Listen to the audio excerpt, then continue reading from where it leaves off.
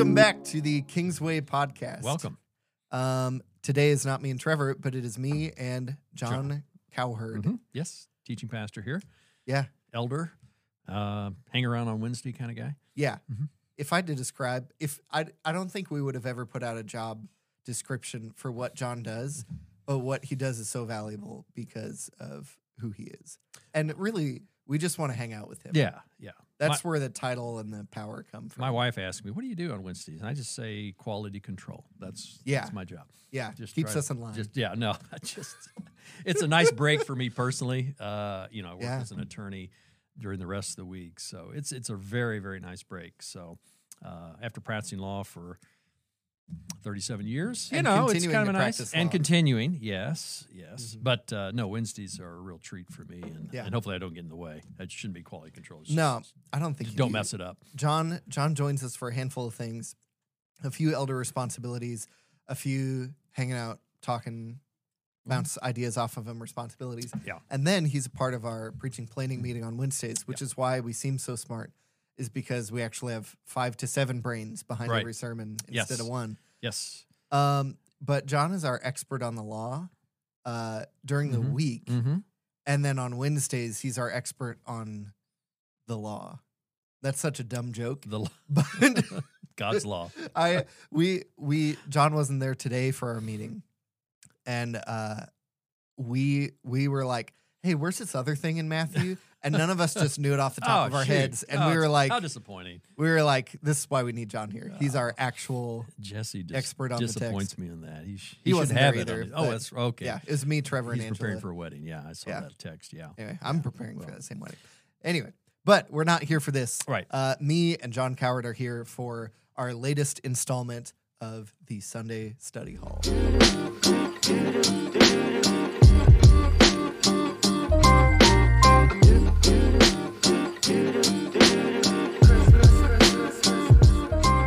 So this is the first study hall in a while where we're actually putting it out the week that we preach the sermon. In a timely manner. In a timely manner. I finally caught up. Okay.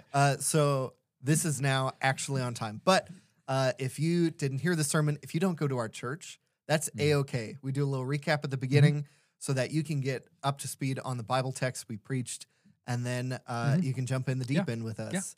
Yeah. So doesn't matter if you're here on Sunday, if you come to our church at all, we're glad to have you.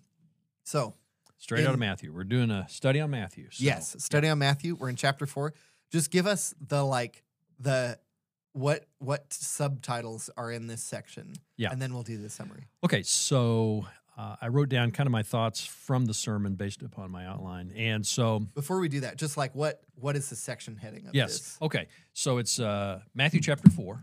It's verses 1 through 11. It's Jesus' temptation when he is led by the Spirit into the desert to be tempted by Satan. So it's that story of Jesus' temptation in the wilderness. And now, with no further ado, I'm going to give you, if you're watching on YouTube, this makes it extra scary.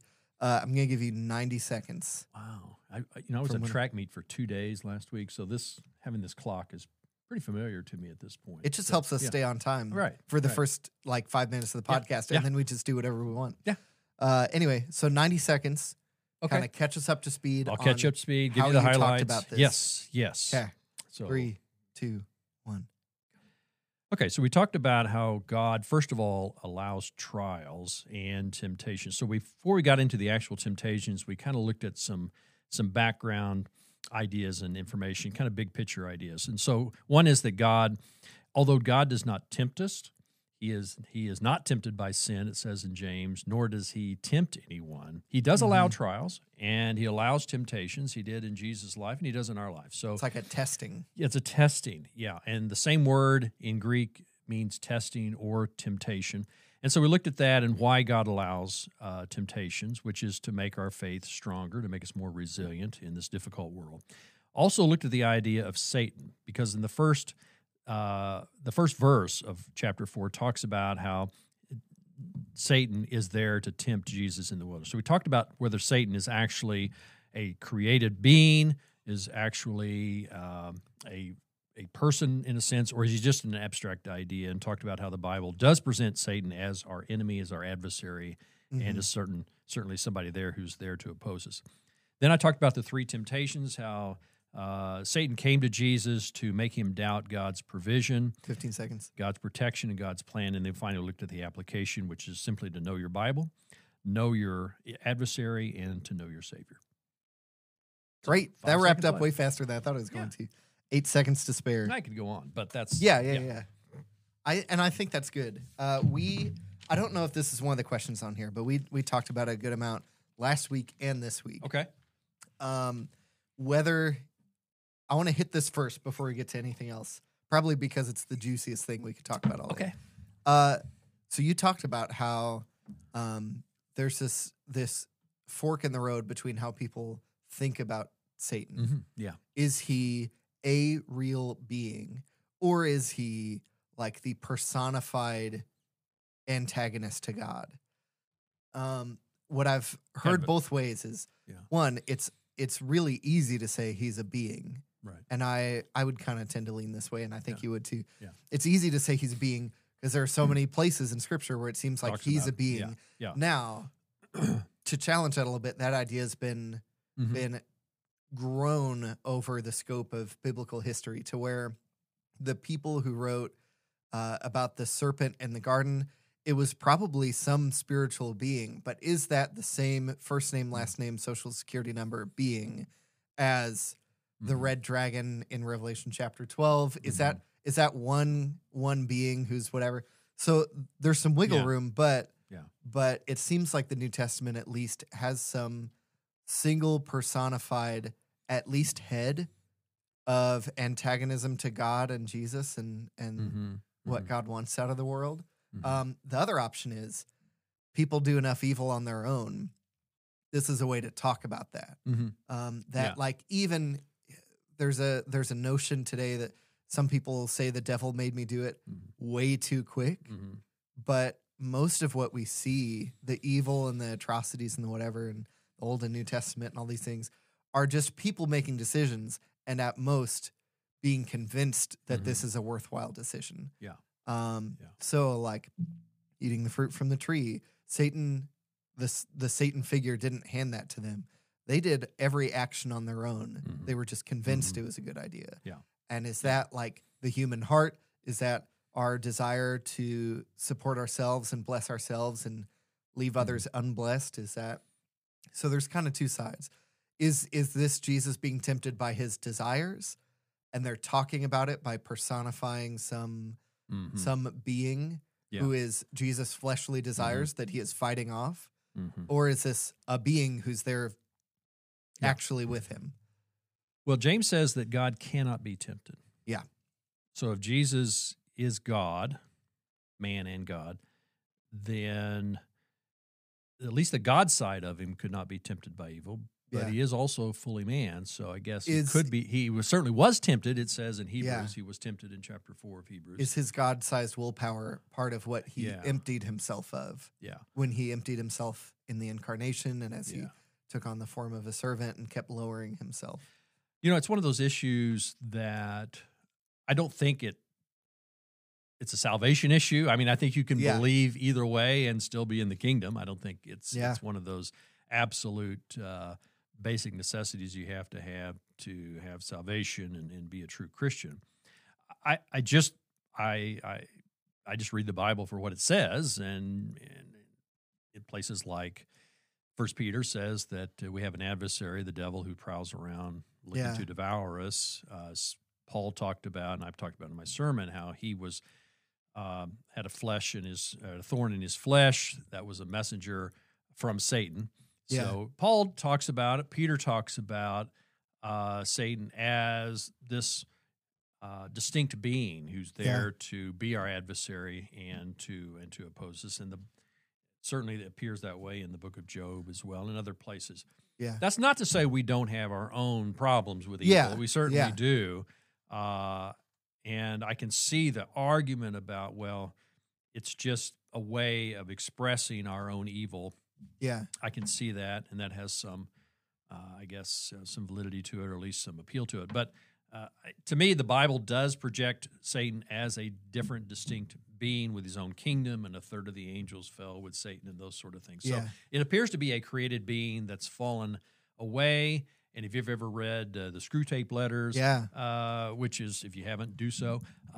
It's a great. Thank you, Brian. It's a great way, I think, of thinking of Satan as really as a distinct being out there whose job it is to trip us up and either to keep us out of the kingdom altogether, or if we're in the kingdom, we've been saved, to really negate our effectiveness for the kingdom. Yeah. There's some extreme edges of this I want to trim off. Okay. One we've already talked about. I don't think there's a hard dichotomy. Either we do evil or Satan does evil. Mm-hmm. I think the biblical picture is that we do evil and are pretty easily convinced. And there's a lot of evil in us. Yeah, I think we had that bent. But at the same time, that there are spiritual beings on both sides. There's God and God's side of the spiritual realm that want God's vision and God's will to be done. Think Matthew 6, let your kingdom come, let your will be done on earth as it is in heaven. There are spiritual beings who want that, and there are spiritual beings who don't, and who want to see God suffer and who want to be God. And so there are ones convincing us the opposite way. And so there's a lot at stake in our obedience, but it's not like because there is any spiritual being out there who is evil or antagonistic to God that we aren't making our own choices. We still are.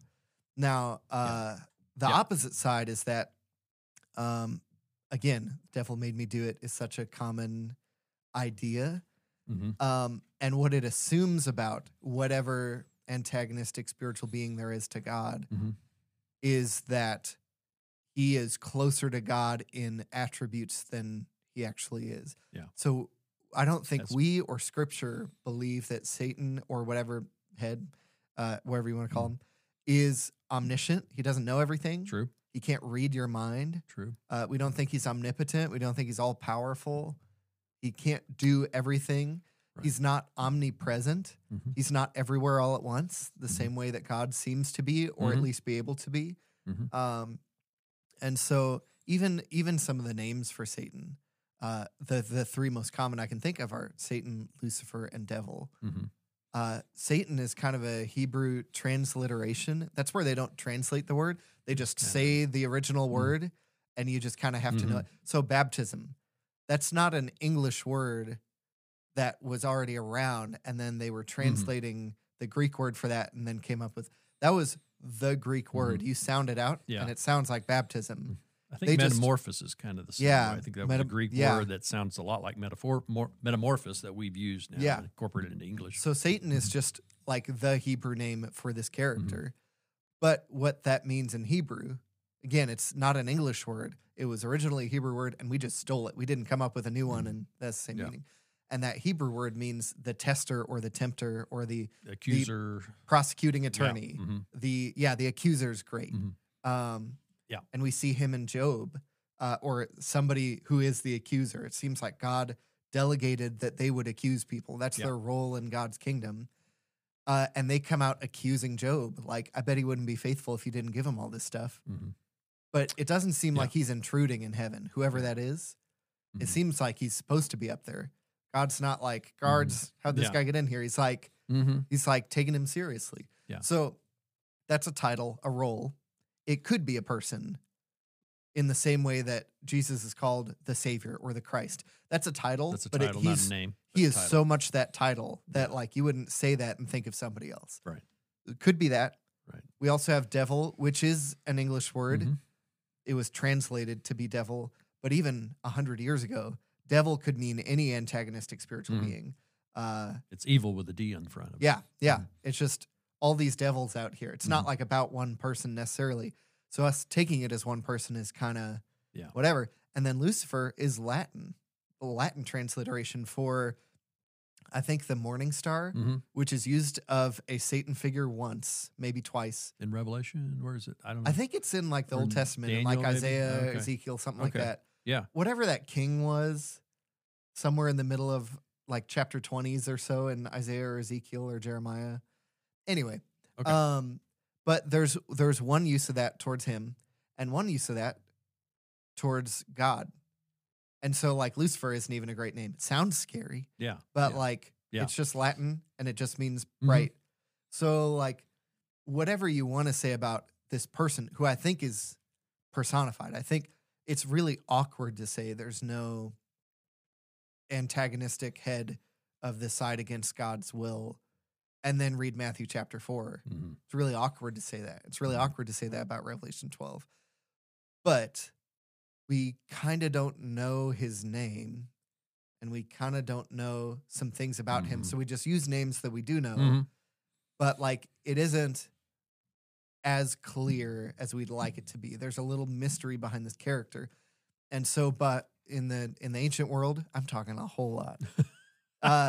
For pre-modern people who thought there was a spiritual reality behind Mhm. every Oh, yeah. natural occurrence, Mhm. it makes sense that you'd be afraid of the Satan figure, that you would say things Mhm. like Satan made me do it or whatever. Yeah. But I think you just brought up the Screw Tape Letters to come back Mhm. full circle, that it makes a lot of sense that C.S. Lewis would write that, because in our modern age and getting into our pre-modern age, we think we have the solution for everything. Mhm. So no Yeah. longer does a Satan figure have to tempt us towards things and be present. He can now hide and be thought of as non-existent, Right, which is something right. you said in your Yeah, sermon. we talked about that being one of Satan's biggest accomplishments in the last 200 years is what I said at the sermon. I don't know, 200 years is just kind of the modern age Yeah, in my mind. like 1700s. Yeah, well, yeah, from late 17, early 1800s. 1800s, when they started having That's probably school of more thought accurate. primarily in Germany about critical theories. Anyway, Yeah. but one of Satan's biggest accomplishments in that time period in the last 150, 200 years has been to convince a lot of people that he doesn't exist. So if Yeah. he doesn't exist, he can operate with a lot more freedom and Yeah. have a lot more success than he otherwise would. So one of the points of the sermon was to be aware that there is an enemy. Yeah. Now, that enemy also is us in a sense. Jeremiah 17, verse 9, I believe, says, the human heart is deceitful above all else. Yeah. Who can understand it? So we have to understand that we're the problem as well as this outside adversary that the Bible refers to Satan. So I think when Yeah. Jesus came and died on the cross, he saved us both from the realm of Satan and his evil, but also from ourselves. And Yeah. I think we're the problem. If you look, there's an old saying about I met the enemy and I am he. You look in the mirror, Yeah. that's your biggest problem every day. The person you Who's shave. that from Michael Jackson? Something Man like in that. the Mirror. Man in the Mirror, yeah. It's Yeah, that's right. kind of close. But yeah, Man in the Mirror, yeah. So, I think really there's three compartments I've always thought of evil. There's the Satan, the outside force of Satan. There's also kind of the world, the society. Yeah. It's falling John apart. talks about the world a lot. Yeah. Be no longer conformed, Paul says, to this world. When the people in Samuel's time asked for a king, they wanted to be like everybody else in the world. So there's the Yeah. world, there's this kind of societal pressure that we have, and then there's ourselves. There's just our own bent that we have for evil on our own. Yeah. So, and our own selfishness. And Can I our, add a fourth category? yeah. And then there is natural disasters, which are kind of not any of those. Mhm. Nobody's ill will is creating natural disasters, as far as I know. But they're a sign of the presence of evil They're in sign our of the world. fall. Yeah. That the way God held everything together, the glue that He used, is Mhm. kind of being melted by the heat of our Yeah, rebellion. Romans 8 talks about the world groaning under our Yeah. sin, and I think that's and that's a good nobody's explanation fault. But that for- does for tidal that waves does create and orphans earthquakes and people with yeah. lost limbs and burn Yeah. scars and cause damage in Mhm. our world that is indirectly from evil. Nobody's doing evil against you when a Right, hurricane hits right. you, That's but a good point. Yeah. but that is a sign of Yeah. Yeah. our world feeling the evil Yeah. that it's living And what in. we look for is at the end, when Jesus comes back, creates a new heaven and new earth. Yeah. All that will be taken away. Yeah. So you think about what God has done for us is that He's saved us right now from the penalty of sin. He is in the process of saving us from the power of sin, but eventually He'll save us from the presence of Yeah. sin. We'll be outside of the presence of sin. So there'll be no more mourning, no more tears, Yeah. and no more all that ugly stuff. And that's the promise that we look for. That's the hope. I mean, we still grieve about all those things and those natural disasters and all those terrible things that happen in our lives. Yeah. But we grieve with hope, and that's what Paul talks about. We do not grieve as others grieve. We do grieve, but we don't grieve as the world grieves because we have this ultimate hope that God will put us there. And he will. He's promised he will do that. And if it's in God's word and it's promised, what we do know is it will happen. Yeah. So where were we in? I know. We've gotten a long way off. I was about to get to question 1. Okay, but, question 1. Out of 10, which if you're worried that this is going to go a long time, we may not go through all 10. Legitimate worry. We're planning on not going through all 10. I just wanted to start with the Satan conversation with some of what we said and some of what different. Yeah. Even if you've only ever thought there is one actual being Satan, to kind of trim off some of the American caricatures and to trim off and to let you know that there's more going on. It's not like the entire antagonism to God world is one being who is almost as powerful. That's not true. I don't want to go back into it, but there's a part near the end of Revelation where 12 through 14, 16-ish sets up all these enemies to God from top to bottom. Red dragon in 12, 2 beasts in 13, and somewhere between 14 and 15, 16, there's the whore of Babylon riding on the big whatever, and all these enemies to God, and then they get taken down one by one. None of this is necessarily chronological.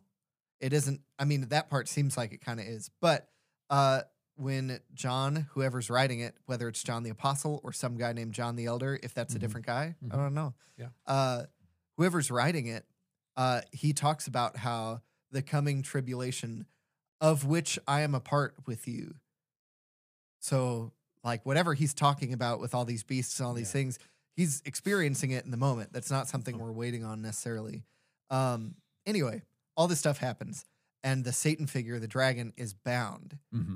And he is imprisoned, and his hands are chained for 1,000 years. For 1,000 years, but his mouth is free.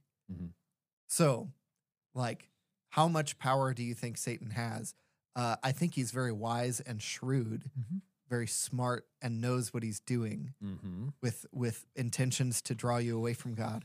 But his hands are tied.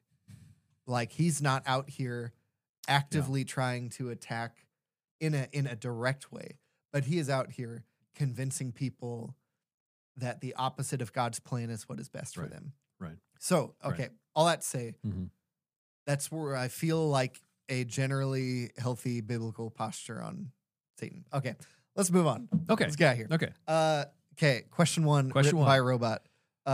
What is the significance of Jesus being led into the wilderness by the Spirit immediately after his baptism? Wow. It's a big one. Yeah. What is the significance? Well, I think it's to show that before Jesus enters into his full ministry, where he preaches and he heals people, and he gives the Sermon on the Mount in chapter 5, before he gets to all that, in the back half of chapter 4, where he does start calling his disciples and asking, telling people to repent, the kingdom is near, and he starts healing a lot of people. Before he starts doing all that good stuff, he's got to prove he is who Matthew says he is, okay? Yeah. So up to this point, God has pronounced him to be my son in whom I'm well pleased and whom I love. He's been, he's brought through this royal line. He's been singled out by the Magi as being the king of the Jews. So he's had all these people say who he is, but now it's time for him to prove who he is. Yeah. And he's got to come and prove that he is going to succeed where the first Adam failed. He's going to pass the test. And he's going to face temptation greater than Adam ever faced, or greater than anybody else, and he's going to come through unscathed. And so I think he has to prove himself to be the true Messiah and the true Son of God before he begins his ministry. Yeah. And I talked about this in the sermon. I thought, well, once you come out of that baptism, you got this mountaintop experience, you ought to have some kind of nice, get together and have it catered and have a real nice meal and have all your friends over and celebrate. And then you launch off and, you get your... Everybody's waving with the signs. Right. Yeah, You get this big send-off and you go to your new church and you start this great ministry. Doesn't happen that way. I think of, did you ever watch the old Robin Hood cartoon where they're all animals? No. The Robin Hood's a fox and Prince John is a lion or whatever. Okay. Yeah. I think of, the way I think of how people would have thought, that's a confusing sentence. The way I imagine people would have thought about the Messiah, the chosen one throughout all of time, riding in to start his ministry. It's like Prince John and that, where he's riding around like real relaxed, laying down, crowns covering his eyes as he's sleeping in the back of his carriage, gold coins jangling around everywhere. Right. But what is the first thing Jesus does is actually lower himself and empty himself, which is a lot like Psalm 2. He actually did not consider equality with God something to be grasped. Or if you see that grasp as like Adam and Eve taking the fruit, something to be taken to his own advantage. Right. But instead emptied himself, taking the form of a servant. So these are like the two sides of his preparation for ministry. Yeah. So I think, and I read something, I think by Spurgeon this morning that talked about this, how he's like David, he is, he has both great power and great love and great effect in his ministry, but he also has a lot of affliction. Yeah. Okay. So he's both our triumphant savior, but he's also one who is a man of sorrows and faces affliction. So here we see him, before he gets into his ministry, facing adversity, facing the same adversary that we have and the same afflictions that we have. And yet, unlike all these people before, not just Adam, but David and Noah, and all these people failed in some way. All men have sinned and fallen short of the glory of God. So he's going to come through as the perfect Savior who triumphs over Satan before he starts his ministry. So I think that's why he goes immediately into the desert to be tempted, as opposed to going straight into the ministry and going all of the good stuff. Can I ask you a really easy question, hopefully? Really simple question? Sure, I guess. Did this happen to Jesus because he did anything wrong? No. I don't think so. I don't think so. When you say he did anything wrong, no, I don't think so. I think it's just part of the plan, and I think that's the problem with verse 1 as you read it, as I read it, and I mentioned this in the sermon, is it seems like God's setting him up for failure, or in a sense, like you say, that he's being punished for something. Yeah, and I don't think there's any true indication of that. It does say that he who had no sin became sin for us, so that we might become the righteousness of God. So, I've had people ask me before, did Jesus ever sin? Well, no, the Bible's pretty clear. He did not. He's never sinned. Yeah. So I don't think it's a punishment for him, but I think it is a test. Yeah. Okay. I just wanted to clear that up because that's another common, I don't want to say superstition, but people have that thought. Even deeply committed Christians sometimes have that thought. Well, why did my grandma get cancer even though she was great and I've never sinned? And chapter 3, if you remember, ends with God's words still ringing out there. Yeah. This is my son in whom I am well pleased. Yeah. So it's not like God's mad at him, and I'm like, oh well, I got to trim his sails a little bit. I got to punish him. Got to go on timeout in the desert with no food. He's well pleased, and for us, a lot of times God is still well pleased with us, and we're facing trials. That's just that's the Christian experience. Okay. This may lead into some Old Testament allusions, but why did Jesus fast for 40 days and 40 nights before being tempted by the devil? Yeah, so there's a lot of Old Testament symbolism in that. Yeah. Now, putting the Old Testament aside, he did that because he could resist Satan no matter what his physical state was. Even though he was in the most weakened state, he could still overcome Satan. Unlike Adam, who was in a perfect situation in a garden, there was no deprivations that he faced or anything, and he failed. It was a bright, sunny 72. Everything was good. He had no skies, reason. Low wind. He was full like after a buffet. Yeah. And Jesus here has all the disadvantages, and yet he still defeats Satan and resists the temptation. But going back to the Old Testament analogy, obviously this refers back to a couple of things. One, Moses. Moses was on the mountain for 40 days and 40 nights, and it says he did not eat or drink during that time period. So if you're listening to this as a Jewish audience, which was the primary audience at the time that Matthew was projecting this gospel for, they're thinking Moses. Because 40 days, 40 nights, here's the new lawgiver, here's the new covenant, and he's going to be up on a mountain here in chapter 5 with the Sermon on the Mount.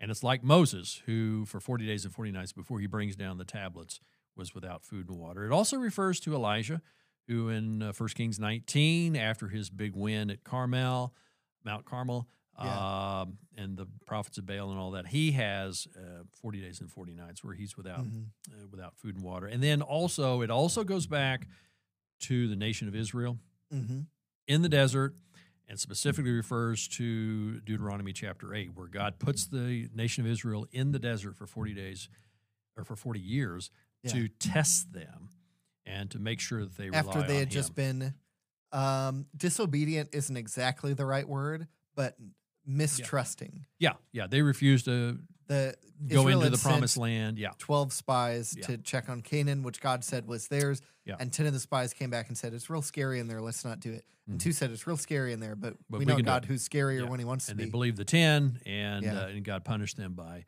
putting them in the desert. But again, this harks back. The 40 days is another way of pointing to the 40 years. And Israel is referred to as God's true son in a couple of places in the Old Testament. So here is God's true son in the New Covenant, in the New Testament, being tested for 40 days and 40 nights, like God's original son, Israel, was tested for 40 years in the desert. So would you also say Noah?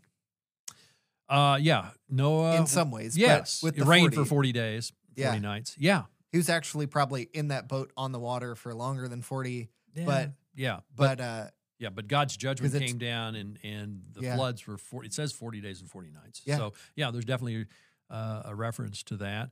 40 is kind of a special number in the Bible. I'm not a real numbers guy, but it usually refers to a generation. 40 years is usually referred to as a generation. I don't know if that has any relevance to the 40 days here, but 40 is a big number in the Old Testament, so it brings up all kinds of allusions for the Jewish audience. Yeah, and I think 4 in general, but 40 specifically, and 40 days, 40 years, whatever, is a number that always alludes to or at least mostly alludes to a trial in which you will either be strengthened by God and strengthened in your resolve to follow God, or you will be found wanting. So I think that's the explanation for that as far as the Old Testament reference. Yeah. I have 3 questions about the 3 temptations. Okay. Do you want each of them, or do you want a general? Let's go with each of them, just real quick. Okay.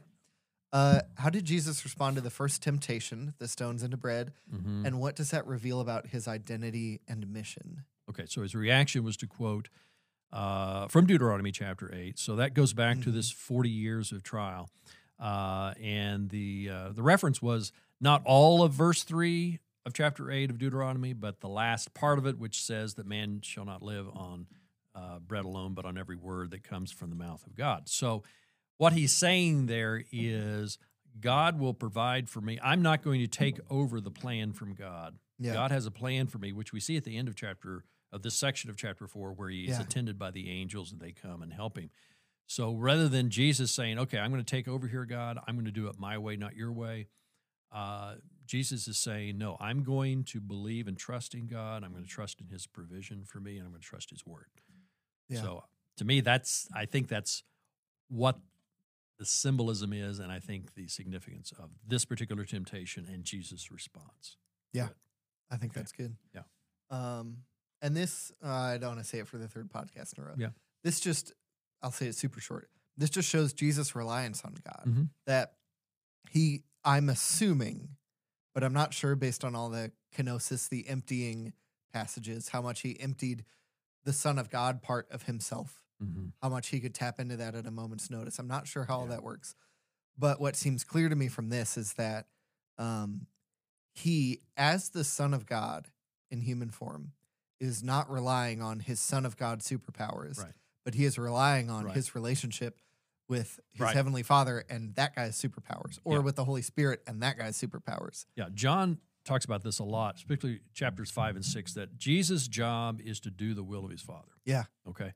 So Jesus is here not as an independent agent. Yeah. He is a person who is on mission. He's on mission from a sender. The word I'm looking for is a word we don't like, is he's under submission.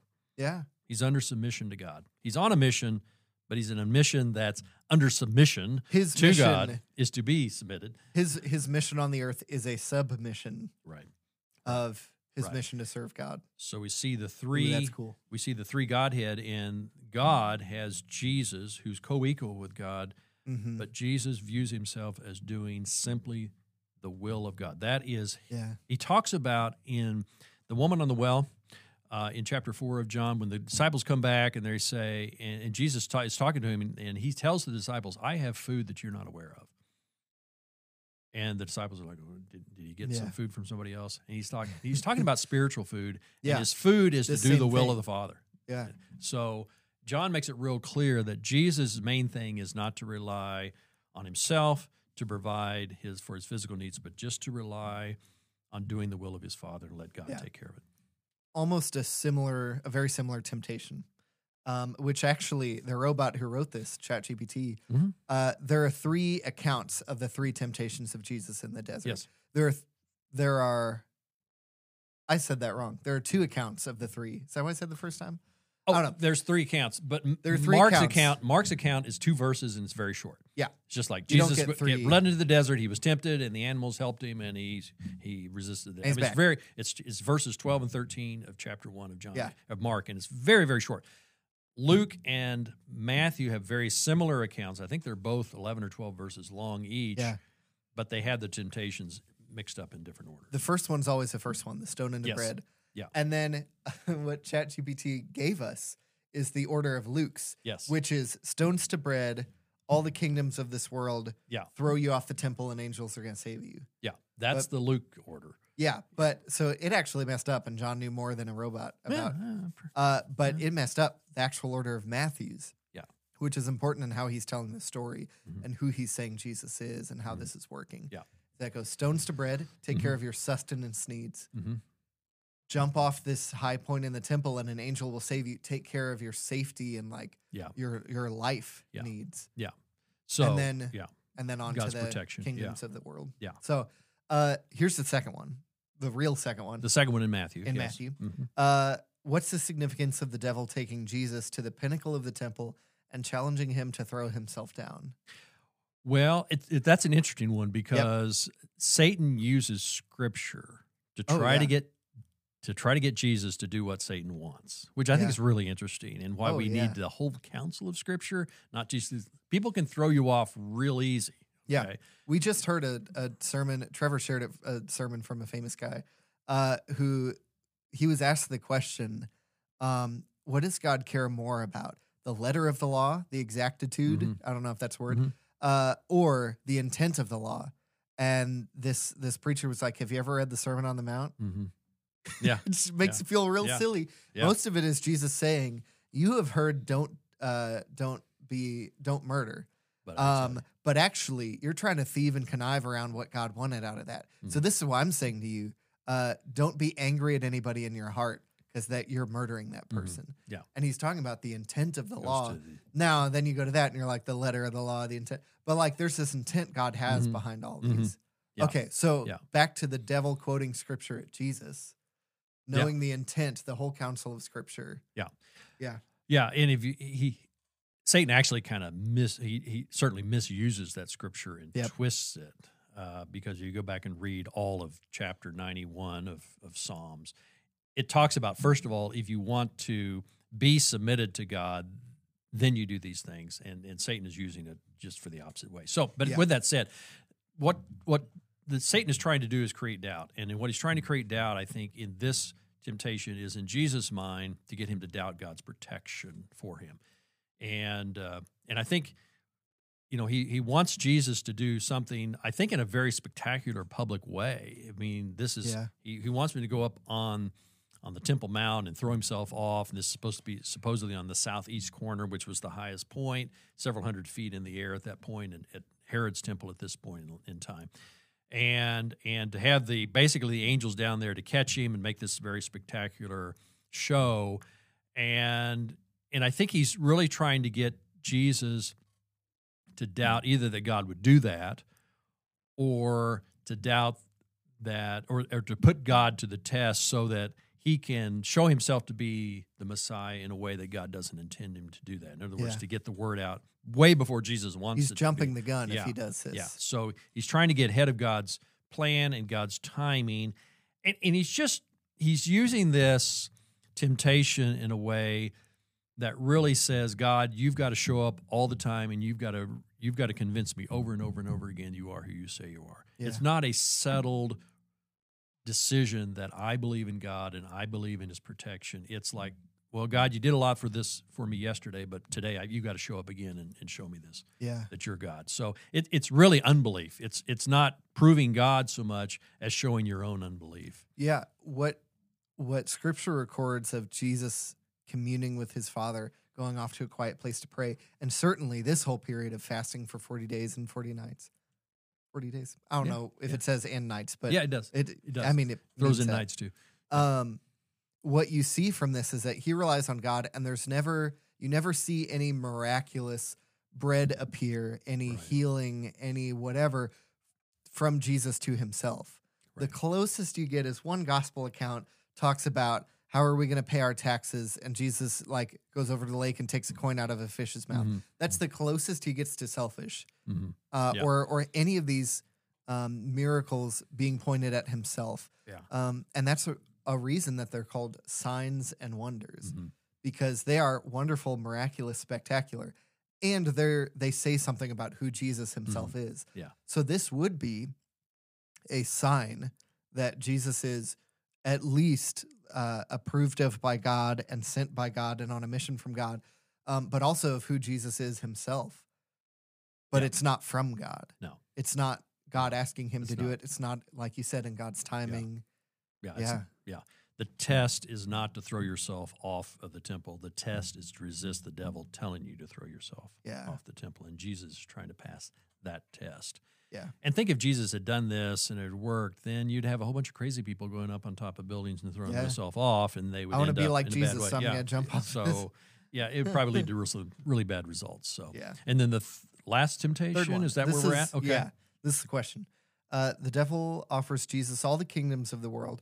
How did Jesus respond, and what can we learn from his response? Yeah, Jesus' response, again, is from Deuteronomy. I think it's 6:13, which is basically, you shall have no other God before you, or you shall worship no other gods, or something to that effect, which could be found in lots of places in the Old Testament. The first commandment is basically that same thing. I like this temptation. Excuse me, let me drink here. Yeah. Because really, Satan is throwing the mask off at this point. Yeah.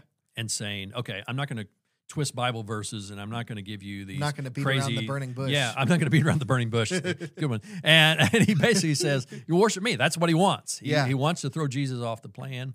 And so he wants to have Jesus short circuit or doubt the plan of God, which is, of course, to have him go to the cross. Yeah. So what Satan is saying is, look, you don't have to do all that hard stuff. Let's do it the easy way. You'll get all this power. You get all this glory. You'll have all this authority on earth if you bow to me. And you won't have to go through all the pain.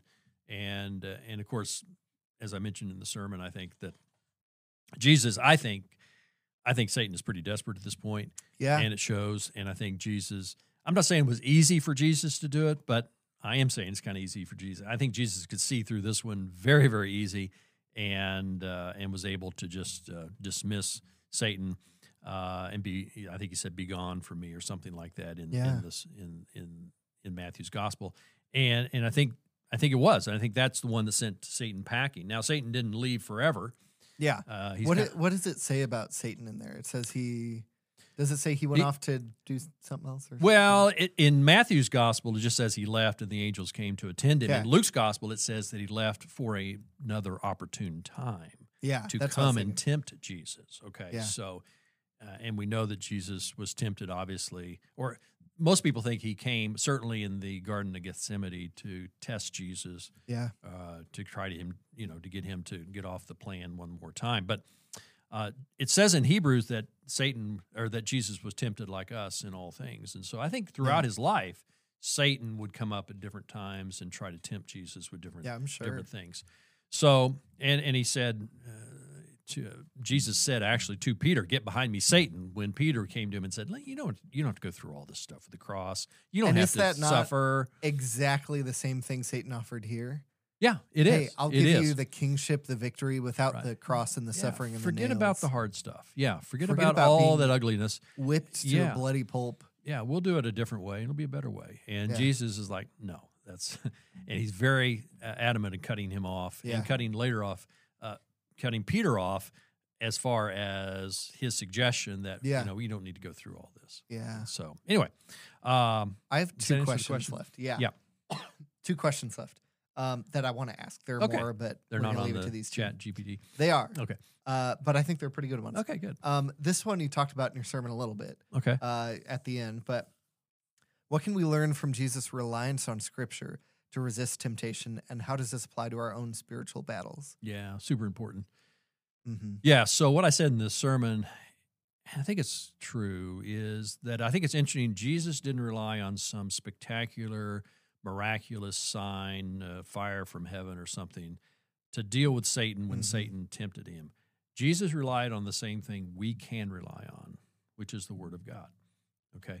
So the fact that Jesus relied and said, it is written, I think it's instructive for us in how we can overcome Satan. So we need to be very intentional, I think, in understanding and reading our Bibles. We don't have to memorize it. I wish we could, but at least having a functional knowledge of it and knowing what smells right or what looks right and what doesn't. And having that, that spiritual antenna that's been fine-tuned by the Word of God. I used Psalm 119:11, which I liked, which is, may I hide your word in my heart, God, so that I might not sin against you. Mm-hmm. And that's the idea of having Scripture not just available here in front of us, but actually having it in your heart, which means that you have it memorized, at least to some extent, so that when Satan attacks you, you don't have to look it up on your phone or Google it to say, oh, where you have it there available. Because think about this, if you Google, is it okay for me to do this sin? What answer are you going to get? Are you going to get God's heart, or are you going to get somebody's blog post about how these 3 verses say it's okay? But if you've been like drinking from the deep well of the entire scope of Scripture, like you could probably come to that answer yourself, and it be a lot more in line with what God actually wants, knowing what things smell like. You're right. I also quoted and this from is Ephesians 6:17 said, take the helmet of salvation and the sword of the Spirit, which is the Word of God. So the sword of the Spirit. And this is Paul talking about doing battle with Satan in our lives and how we have to be prepared and be, have all the helmet of all this shoes and all this stuff and everything he mentions. Were you about to say this? No, go ahead. Okay, everything Paul mentions in that passage, helmet of salvation, the feet equipped with the readiness of the gospel or something like that, and the breastplate of righteousness. They're all defensive. There's only one offensive item. Oh, that's good. And that's the Word of God. That's really good. Yeah. So, and that's what we can take out to defeat Satan. And I've seen that in my own life, and I think it's so wonderful how the Holy Spirit, I think, can work in those situations to bring up Scripture. You may not think, well, how did I come up with that? I think the Holy Spirit is there to help us and guide us. And so, but you need to have, I think, a daily ingestion of, just like we do food and water, we need that to come into our souls on a daily basis, to be renewing our mind, to be transformed. It requires the Scriptures to be in our lives. There are 3 Psalms, one of which you've already mentioned, but it's so long, that are called I don't remember, the Psalms of the Law or something like that. 1 and 19 and 119. And 119, I'm sure among the 70, 100, whatever verses there are, 176 has more to say about this than just the 1 or 2 we mentioned.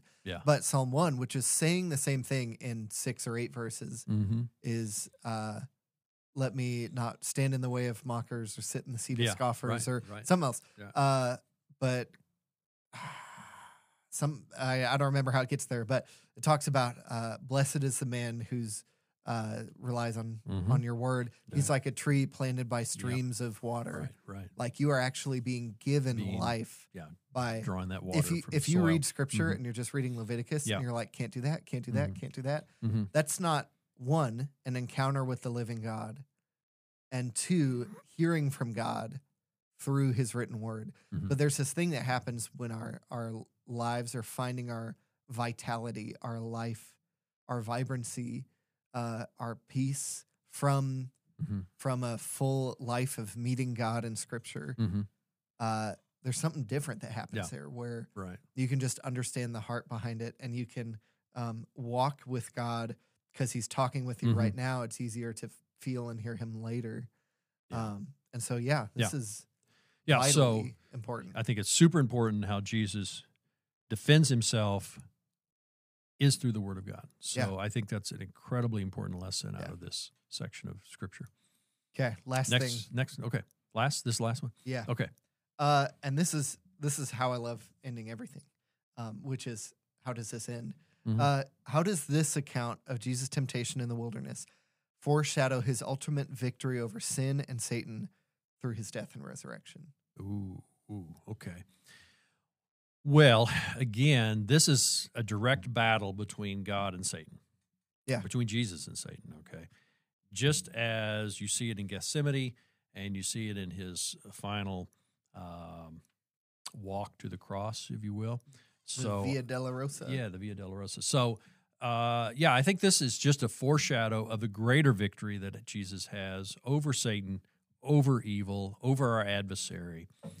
And I think it shadows, actually it kind of reverts back to, if you will, the story of David and Goliath, in that David comes and confronts evil, and he takes the very weapon of the enemy, which is Goliath's sword, and cuts off Goliath's head. And you remember he carries around the head for a while and shows it off to Saul and a bunch of other people.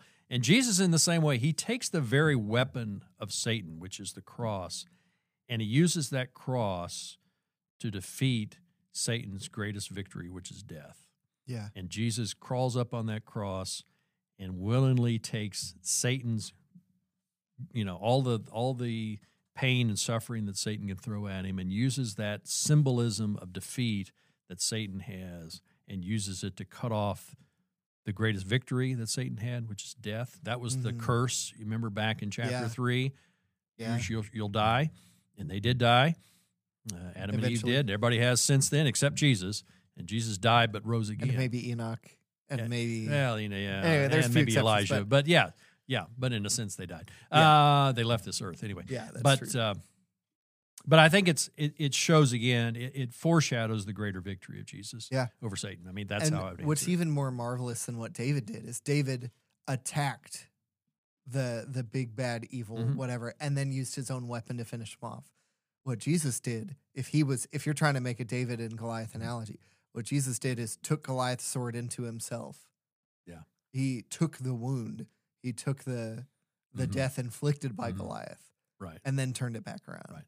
Once death had done its worst. Yeah. And I think the other thing to remember, and Lynn and I were talking about this afterwards, she said, well, I think one of the issues I had with your sermon was that it made it seem like that we have to be victorious over Satan ourselves every time, and if we fail in any of our temptations, then we failed Jesus and we failed God, and we're marvelous, or we're just worthless Christians. I said, well, no, that wasn't what I meant, but what I did mean is that, in a sense, and I should have said this, when Jesus overcomes Satan with the temptations, he is in effect our representative. He's like God is sending our big brother out there, our representative, to do what we couldn't do. And so, like David, when he defeats Goliath, what happens is then all these soldiers that are in the army that were quaking for 40 days, that's another 40-day reference. There we go.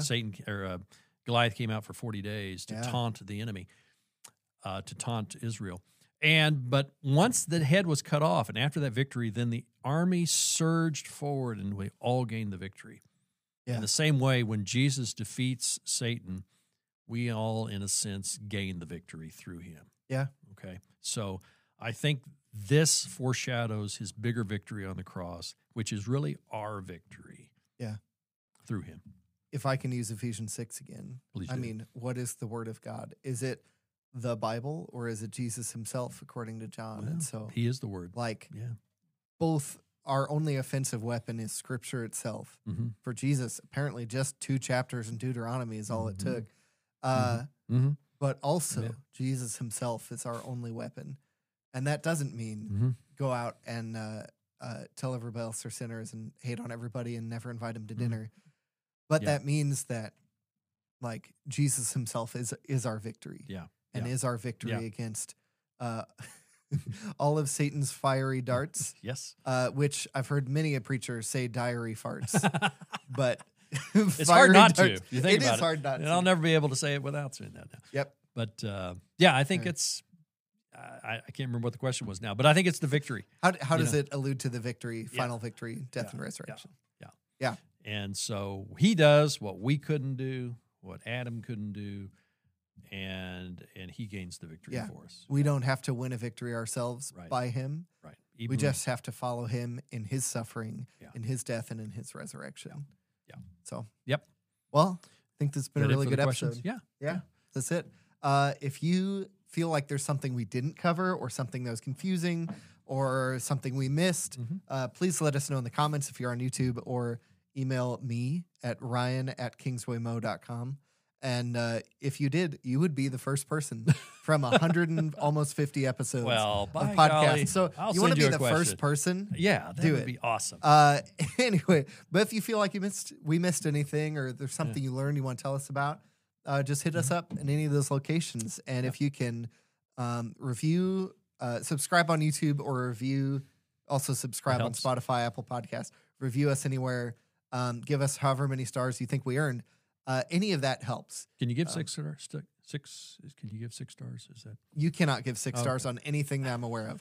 You can give 5 stars. 5 stars? You can Okay. maybe even give half stars. Yeah. And if you gave us 1 half star, I'd keep making these because I think they're too fun, but maybe not for you. Anyway, but if you enjoyed this episode, hit us up in any of those ways. And we will be back next week with, I think Trevor's preaching the rest on of chapter 4. the rest of chapter 4. So stay tuned. Catch us back next week. Have a great and glorious day in the Lord. See ya. See ya.